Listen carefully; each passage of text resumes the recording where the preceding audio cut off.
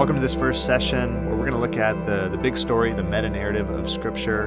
But first I want to look at a word or a concept in philosophy called teleology. Maybe you've heard of it before, maybe you haven't. Essentially, teleology is answering the question of goodness or purpose. What does it mean that something is good? And in our context, what does it mean to live a good life is what I mainly want to talk about in this first session. In order to determine whether something is good or not, you need to know its purpose. Now imagine you're an alien species that has shown up on Earth for the first time and you come across a hammer. Now in order to know whether or not it's a good or bad hammer, you'd have to know what? Its purpose, right? You'd have to know that hammers were designed for hammering in nails. So let's say the first hammer you come across is rusted a little bit, it's beat up, it's nicked, it's chipped, but it is sturdy, it's got a good, iron or steel head, I'm not sure what they make hammers out of, a good wooden handle, and it hammers in nails. Well, right next to it is a golden hammer, literally made out of pure gold. Now, if you know anything about gold, you know it'd be too soft to hammer in nails. So teleologically speaking, the first hammer is a good hammer. The second hammer is a poor hammer relative to its purpose.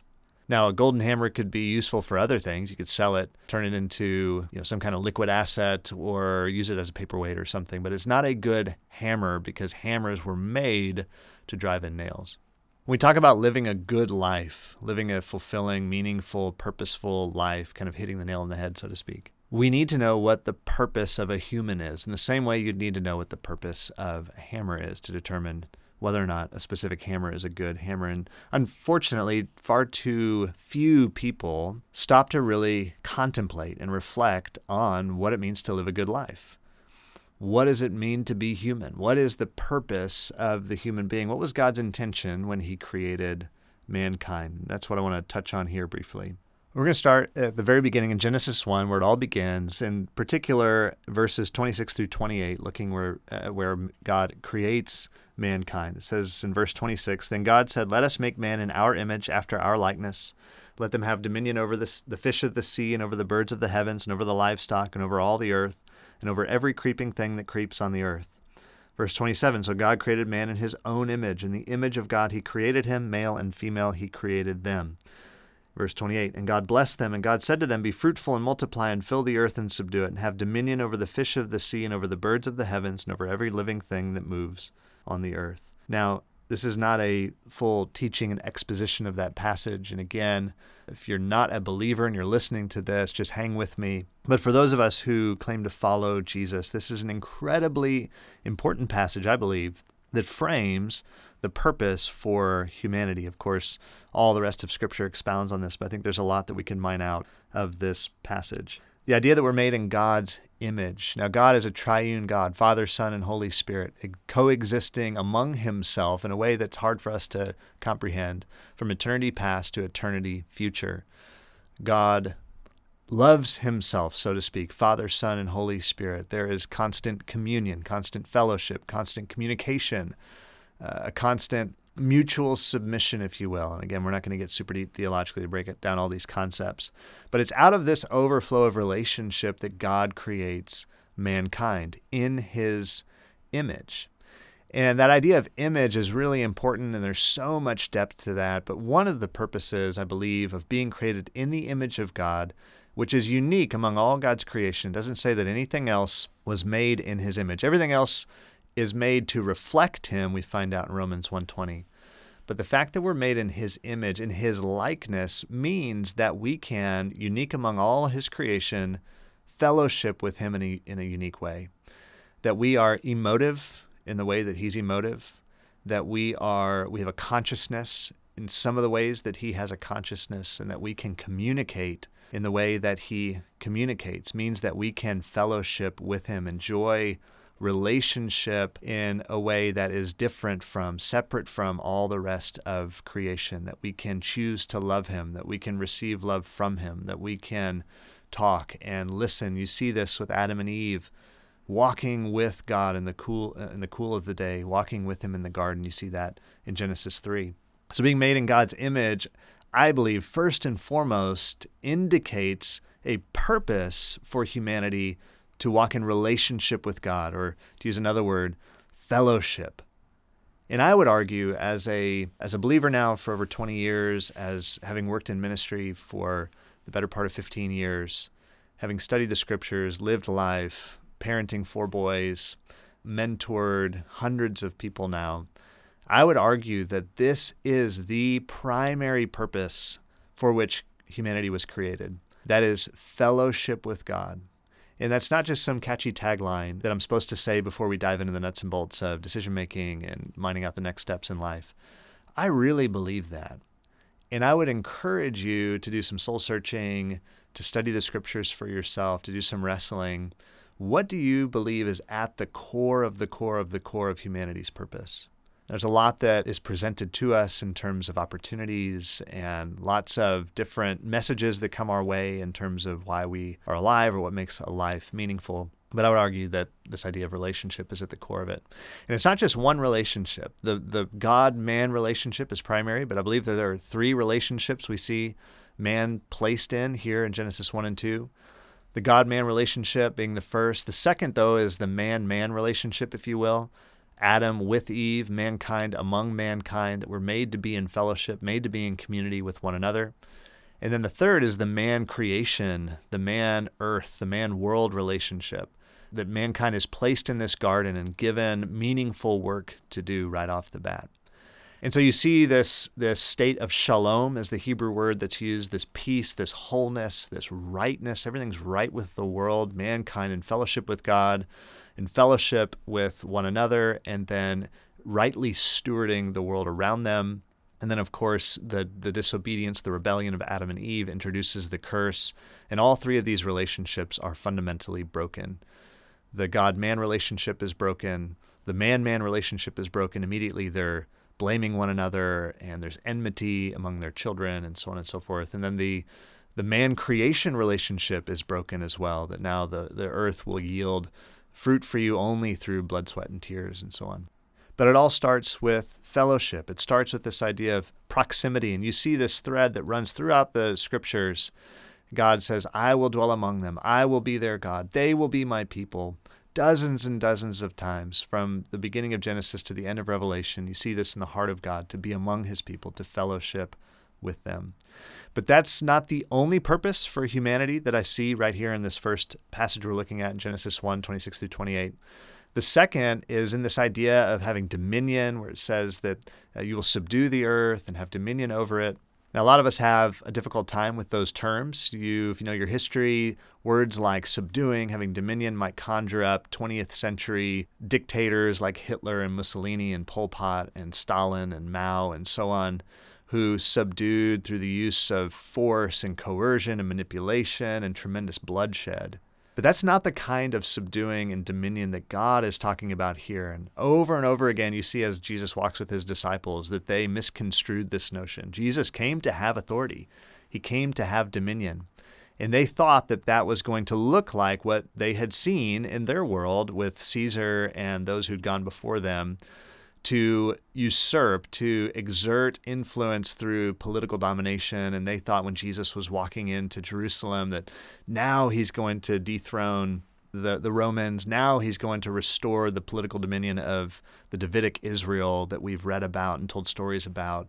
And yet Jesus came in peacefully. He came out again later that day, came back in, was eventually betrayed, murdered, gave his life, and the disciples didn't know how to grapple with this. And throughout his ministry, he had tried to train them, no, to be the greatest, you must be the least. To be ruler of all, you must be servant of all. And I think this is the essence of dominion and subjection that we see in Genesis 1 is what Jesus displays throughout his lifetime in the Gospels.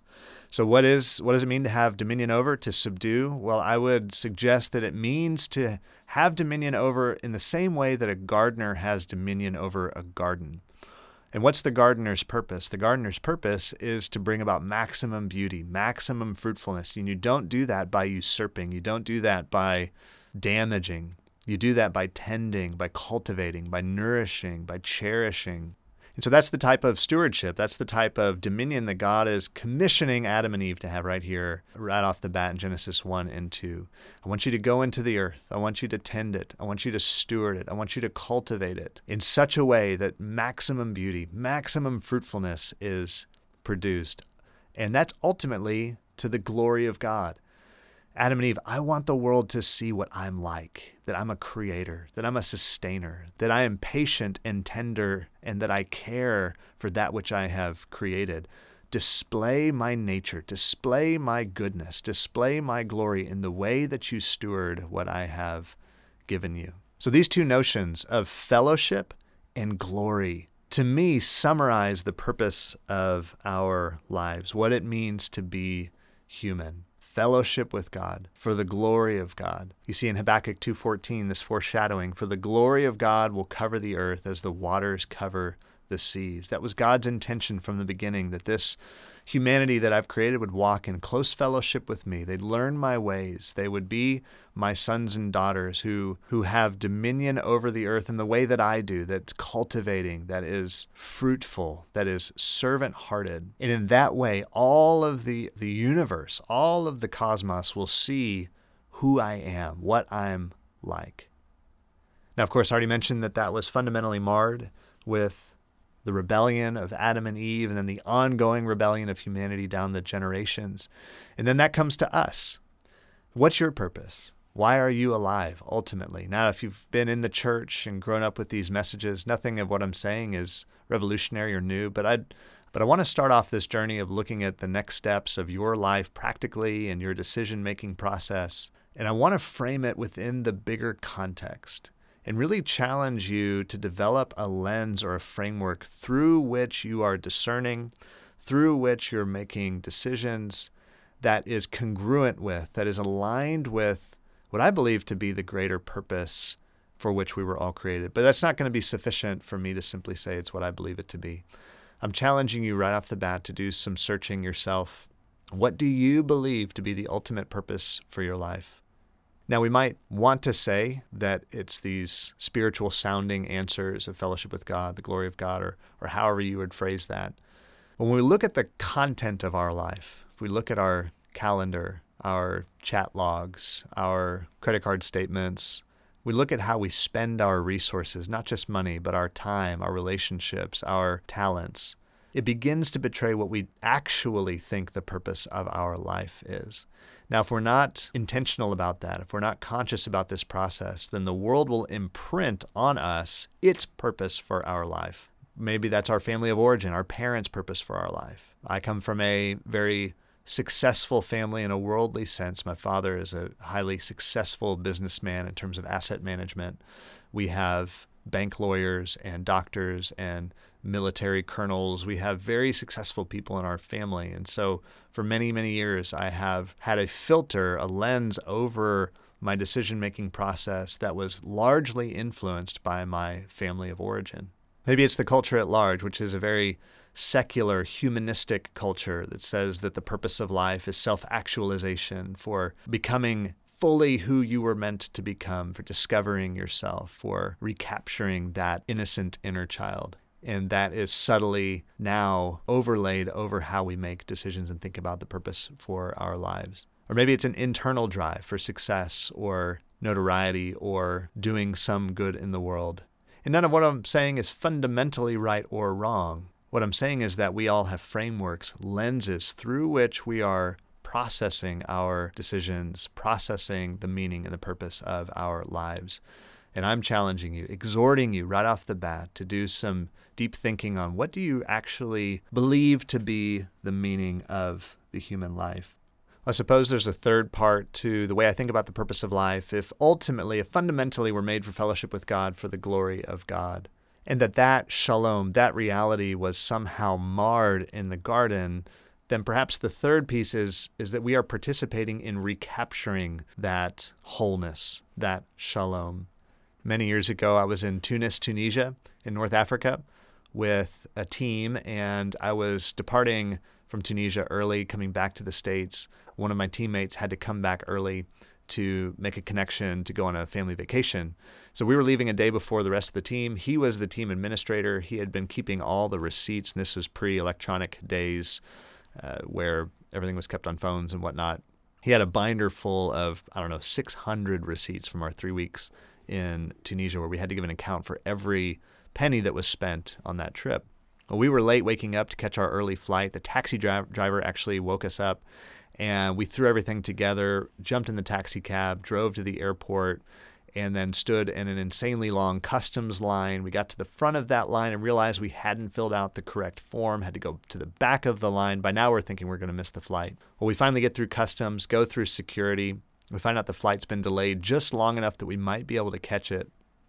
And on the other side of security, the security guard pulled my friend Jonathan aside for one of those random searches and started taking everything out of his bag. Well, it hadn't been properly packed in advance, but now is a mess. There was more stuff than could be fit back in the bag. And so we tried to stuff as much in as we could, but eventually he just had to kind of scoop up armfuls of his stuff, and we took off running through the terminal. Well, as we're running about halfway to our gate, Jonathan steps on the headphones of his Discman and dislodges it from his arms. And when he does, it causes him to trip and throw his arms out, and his stuff went flying through the air, scattered all over the terminal. Well, the problem was the binder that was full of those receipts was one of those items that was thrown up in the air, and it came open, and about 600 receipts scattered through the air like a puff of smoke and came, floating back down to this nasty terminal floor as people are walking over them. It was a total mess. He was frustrated. I was inwardly laughing, but helped him to start to scoop all the receipts, all these kind of now dirty, crumpled receipts, just armfuls of them, and stuffing them into his backpack, thinking, my goodness, this is going to be a complete mess to try to reconcile, because he had very meticulously made sure they were all in order. They were grouped by category. They were chronologically ordered, but now it's a total mess. And as I think about Genesis 1, 2, and 3, I think about that story that here God has made Adam and Eve to be in fellowship with him, to tend and care for and steward and cultivate the earth. And then it was like in the Tunis airport in Genesis 3, when they rebelled against God, it was like that scattering of those receipts. Everything was ordered. Everything was perfect. It was in a state of wholeness. And now it's all crumpled and muddied all over the airport floor.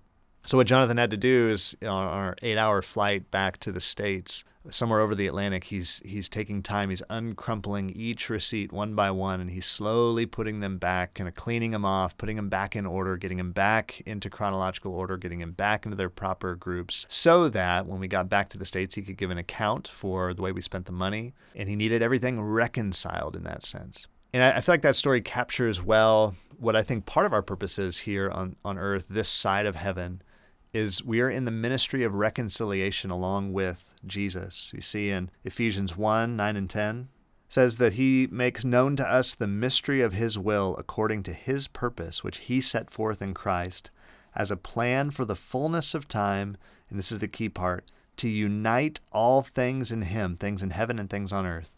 That's Jesus' ministry. His mission is to unite all things in him, to bring back together, to reconcile. And that's the word that's used in Colossians 1, verses 19 and 20. It says, for in him, Jesus, all the fullness of God was pleased to dwell, and through him to reconcile to himself all things, whether on earth or in heaven, making peace by the blood of his cross. So before we start to talk about decision-making, I needed to stop and frame our smaller stories in light of what I believe to be the larger story. That is, we're created for fellowship with God, made in his image, emotive, communicative, with rational minds. That we're made to have dominion over the earth, to steward it, to subdue it in the way that a gardener subdues his garden, to bring about maximum fruitfulness, maximum beauty, in such a way that the glory of God is seen in the earth, the nature and the character of God, through the way that we serve, through the way that we lay down our lives that something else might flourish. But since those callings were fundamentally marred in the garden, now we're part of this ministry of reconciliation, reconciling those three relationships, the man-God relationship, bringing people back into fellowship with God, the man-man relationship, reconciling relationships among one another. And man, do we need that today in our nation, in our culture, with all the tensions that have been going on. We need those peacemakers who will be known as the sons and daughters of God. And then the man-creation relationship, literal stewardship of the earth. And I'm not just talking about ecology, but in the way we do business, in the way we do family, in the way we do community and politics, in the way we do sports, entertainment, the way we do the arts and recreation. How are we bringing about maximum beauty and fruitfulness so that the world can see what God is actually like, this creative, tender, patient, kind, powerful, eternal, beautiful, magnificent God is being reflected through our literal physical contribution to the world as we make our journey through this life. One last exhortation here as we end this first installment, and that is to ponder life's brevity for just a moment. The Apostle Paul says in Ephesians 5:15-17, he says, "Look carefully then how you walk, not as unwise, but as wise, making the best use of the time, because the days are evil. Therefore, do not be foolish, but understand what the will of the Lord is." Be careful, be vigilant, be mindful of how you utilize that most precious resource that we have, time. Understand what the will of the Lord is so that you can be prudent and wise in how you conduct your life. Psalm 90 verse 12 says, "So teach us to number our days that we may get a heart of wisdom." And Psalm 39 4-7 says, "O Lord, make me know my end, and what is the measure of my days. Let me know how fleeting I am. Behold, you've made my days a few handbreadths, and my lifetime is as nothing before you. Surely all mankind stands as a mere breath. Surely a man goes about as a shadow. Surely for nothing they're in turmoil. Man heaps up wealth and does not know who will gather. And now, O Lord, for what do I wait? My hope is in you." Here, David is reflecting on the brevity of his life, the fleeting nature of his life, how small and vanishing it is in light of all eternity. Make me know my days. Make me know what is my end, that I would present to you a heart of wisdom. Translation, that I would not waste my life and fritter it away in light of its brevity. I've seen a diagram that portrays how many weeks there are in the average human life in America. In the exercise, you color in the boxes that represent the weeks you've already lived, and then you get a visual portrayal of the life you've lived that you can't get back, and then what's ahead of you that now you have a responsibility to steward. And it's a sobering exercise. So as we begin this journey together, I would challenge you to pause and reflect, and there's an exercise that you'll do in response to this first bit of content, to pause and reflect on the meaning of life, the teleology, the purpose by which we measure goodness, before we talk about more specific applications of decision-making. So what does it mean to live a good life? I would propose to you, it's this notion of fellowship with God, walking in communion with God for the glory of God, that as we are repairing the God-man relationship, the man-man relationship, the man-creation relationship, we are participating in the highest possible calling and in any number of expressions that could take through our lives in the ways that God has wired us uniquely. To me, all those streams lead back to this great river of fellowship with God, for the glory of God, repairing those relationships that everyone else might enter into that same destiny as well. That's the end of this first session. You have a prompt for an exercise to do in response to this content, and then we will move on to session 2, where we'll look at the purpose of work.